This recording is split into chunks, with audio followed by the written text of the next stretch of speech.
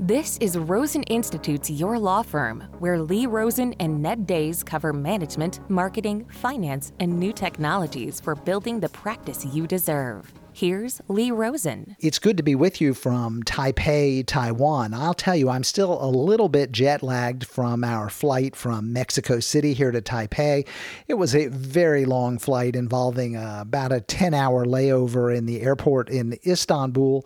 But we've now been here for a handful of days, and I'm starting to sleep on a fairly normal schedule, not waking up in the middle of the night. So that's all good. And Taipei, wow, what a great city. We're really enjoying it. We are heading out on a road trip in a couple of days, going to circumnavigate the entire country. But so far, we are loving the food. We are loving the people. We are loving the scenery. I've got nothing but positive things to say about Taipei. It's time for your tech tip. I don't have a system for doing laundry. When it's left up to me, I wait until there are no more pairs of underwear or socks in the drawer. I realize there's a problem, and then I end up with dirty undergarments for a day or two. My wife finds this tedious, to say the least.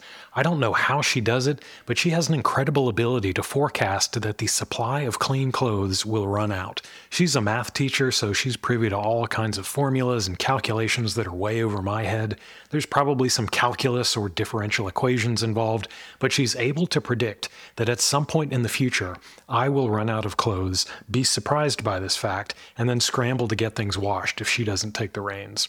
Now, I try not to be quite so hopeless when it comes to building out systems and processes for the business. We have a marketing project we're working on where we are sending some specific emails to a targeted list of people. For this project, we are using a tool called Gmass that lets us email directly out of our Gmail inboxes without using an email automation tool. But at a certain point, we want to move those contacts over to ActiveCampaign, our CRM and email automation platform. So far, so good. We start someone in Gmass, we move them over to ActiveCampaign once they've finished the sequence. But what happens in this scenario? I send somebody an email from Gmass on Monday. Because he's done with my intro sequence, he's moved over to ActiveCampaign, where I plan to email him on Friday. But on Tuesday, he opens up that last email from Gmass and decides to unsubscribe because he's tired of stories about my underwear. If I email him on Friday from ActiveCampaign, he's not going to be very happy with me. He's going to report my emails as spam because as far as he's concerned, he has unsubscribed. Now, Gmass lets me trigger events in other software when someone hits that unsubscribe link. So if I know what to watch out for, I can make sure that I'm covered if Mr. Too Good to Hear About My Sock Drawer decides to unsubscribe. I can remove him from ActiveCampaign before I give him my next update. And thankfully, unlike my inability to predict running out of underpants, I saw that potential problem before it reared its ugly head and put a fix in place. But this brings up the issue I want to talk about. How do we find and plan for these potential pitfalls when we are moving data or documents or clients between these various systems and software that we have set up? It's easier than ever to connect the tools we're using for various pieces of our marketing and case management and document generation projects, but these connections are often imperfect. They're not nearly as seamless as the vendors and sales pitches would have us believe. People continue getting sales messages after they've retained, invoices after they've paid, to-dos pile up for tasks that were already completed in a different app. We've all dealt with these headaches. We had a similar issue at the law firm we figured out the hard way. Early in our email marketing journey, we realized that even after someone came in for a consult, they were still getting our marketing emails because even though we were now corresponding with them through our practice management system, we hadn't automated any way to shut off our sales pitches in a different program when someone reached out to us wanting to move forward. I don't know if you see this, but sometimes I will book a hotel or a flight using a service like Expedia, and for the next 6 months, I'll get emails about trips to that destination. I already made the trip and came back. Stop bugging me. So how do you approach these discrepancies and identify weak points in your increasingly elaborate and complex processes? Well, there's no easy one-size-fits-all answer here. Often it's not until the sock drawer is empty or a client is asking why something is broken that we can identify where something went off the rails. But there are a few key points I like to keep in mind when fleshing out these more complicated and multi-factor systems that help illuminate or circumvent possible problems. The first is to determine if it's possible to have a single source of truth. Depending on the kind of system or workflow you've built, there may be half a dozen or more different services or pieces of software juggling your data around. It's a good idea to have one central point that is the final word on the status of a particular thing. What you want to avoid is having to check multiple spots to know for sure if something was filed, if an email was sent, or if money was collected. Collecting money is a good one to start with. If we've cashed somebody's check, I'm pretty sure they're our client. The second step I try to make work, if at all possible, is bidirectional syncing between the various pieces of the system. Maybe I'm generating tasks in Trello based on events in my CRM, but I want to, if at all possible, make sure that if I'm recording data in Trello that impacts the client or case status, that the information is properly reflected back in my CRM. You've probably come across a setting for something called webhooks in some of the software and web apps you're using. Webhooks are basically messages that the program can send out to other software or workflow tools like Zapier when events and updates happen, so that you can make changes and corrections in other software even if there's not a built-in integration in place. Webhooks are essentially meant to help solve this bidirectional syncing problem. It usually requires some custom integration from a developer, but it's well worth it to make sure your bases are covered. Number 3 is to assess whether there's a point in your process or workflow where someone can be effectively considered done with a particular piece of the puzzle. Is there a point at which we no longer need to worry about whether or not this user has an interaction with this tool or on this platform? Are we done generating documents for him? Are we done creating tasks for him? Are we done billing him? And once you've considered the feasibility of those steps, walk through the process and think about what happens if a client or contractor or employee makes a change or interacts with these things out of the intended sequence.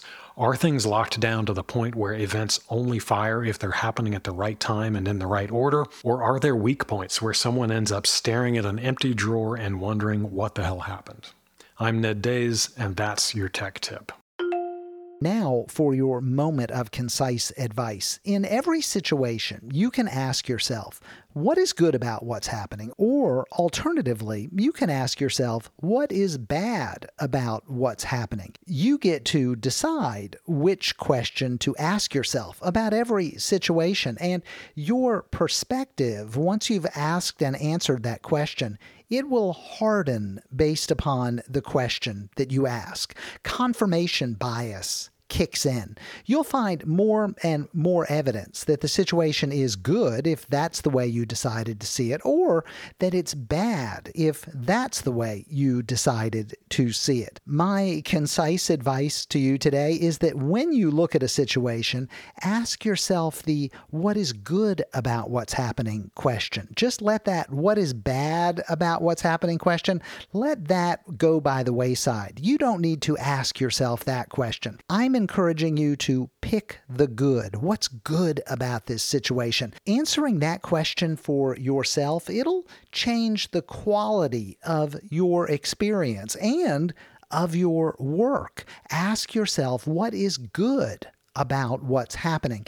You know, we perform at our best when we're having fun, when we're feeling good about ourselves. When we have a positive outlook, we perform better. We get better results. So when you are facing a situation and you are evaluating your circumstances, I encourage you to always ask, what is good about what's happening? Look for that good side. You know, some of us will look out the window and we will see a terrible car wreck. And some of us will think, tragedy, that's awful. Well, some other folks will look out their window and see that same wreck and they'll see an opportunity. I think you know the lawyers that I'm talking about. They see an opportunity in every car wreck. It's the same event, but different folks see those same things differently.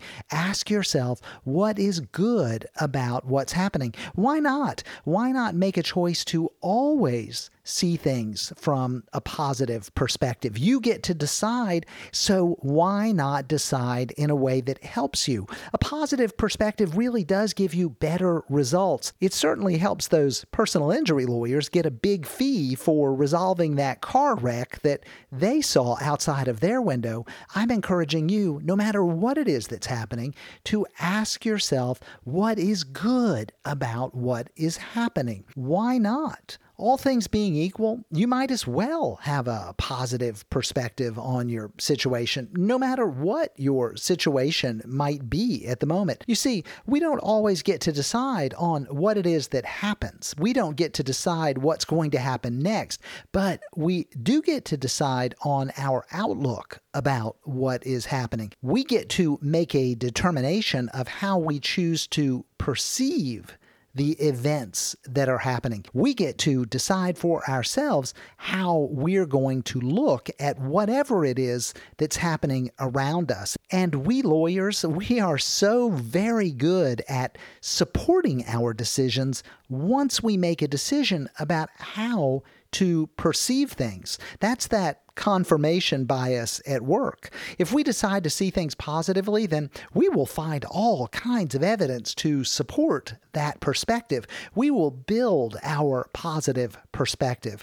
Conversely, if we decide to see things negatively, well, then we can also find lots and lots of evidence to support that perspective as well. We're efficient at dragging ourselves down in an evidence-based manner if that's the direction we choose to go in. So whatever belief we start out with, we're going to be outstanding at discovering evidence to support that belief. So what I'm suggesting here is that we can guide our perspective. We can support our perspective by asking ourselves the right questions.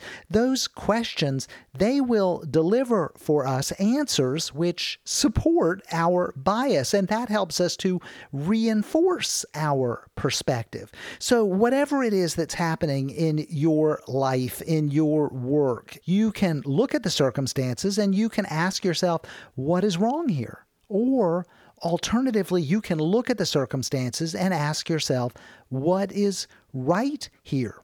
You can ask what is good, or you can ask what is bad. Well, we might as well ask the positive variation of these questions. Let's resolve together to ask ourselves what is good about whatever it is that happens. That enables us to guide our perspective. We will then build on that by finding the evidence to support our positive perspective. Now look, I know that what I'm suggesting to you here, this is contrary, at least for me, to my natural tendencies. I think most of us have a natural tendency as lawyers to look for the negative. We tend to look at circumstances and ask, what is wrong here? It's just who most of us are. It's not our fault. It's what we've been trained to do. We look at a picture and we dig deep into finding what's wrong with this picture. We have this strong tendency to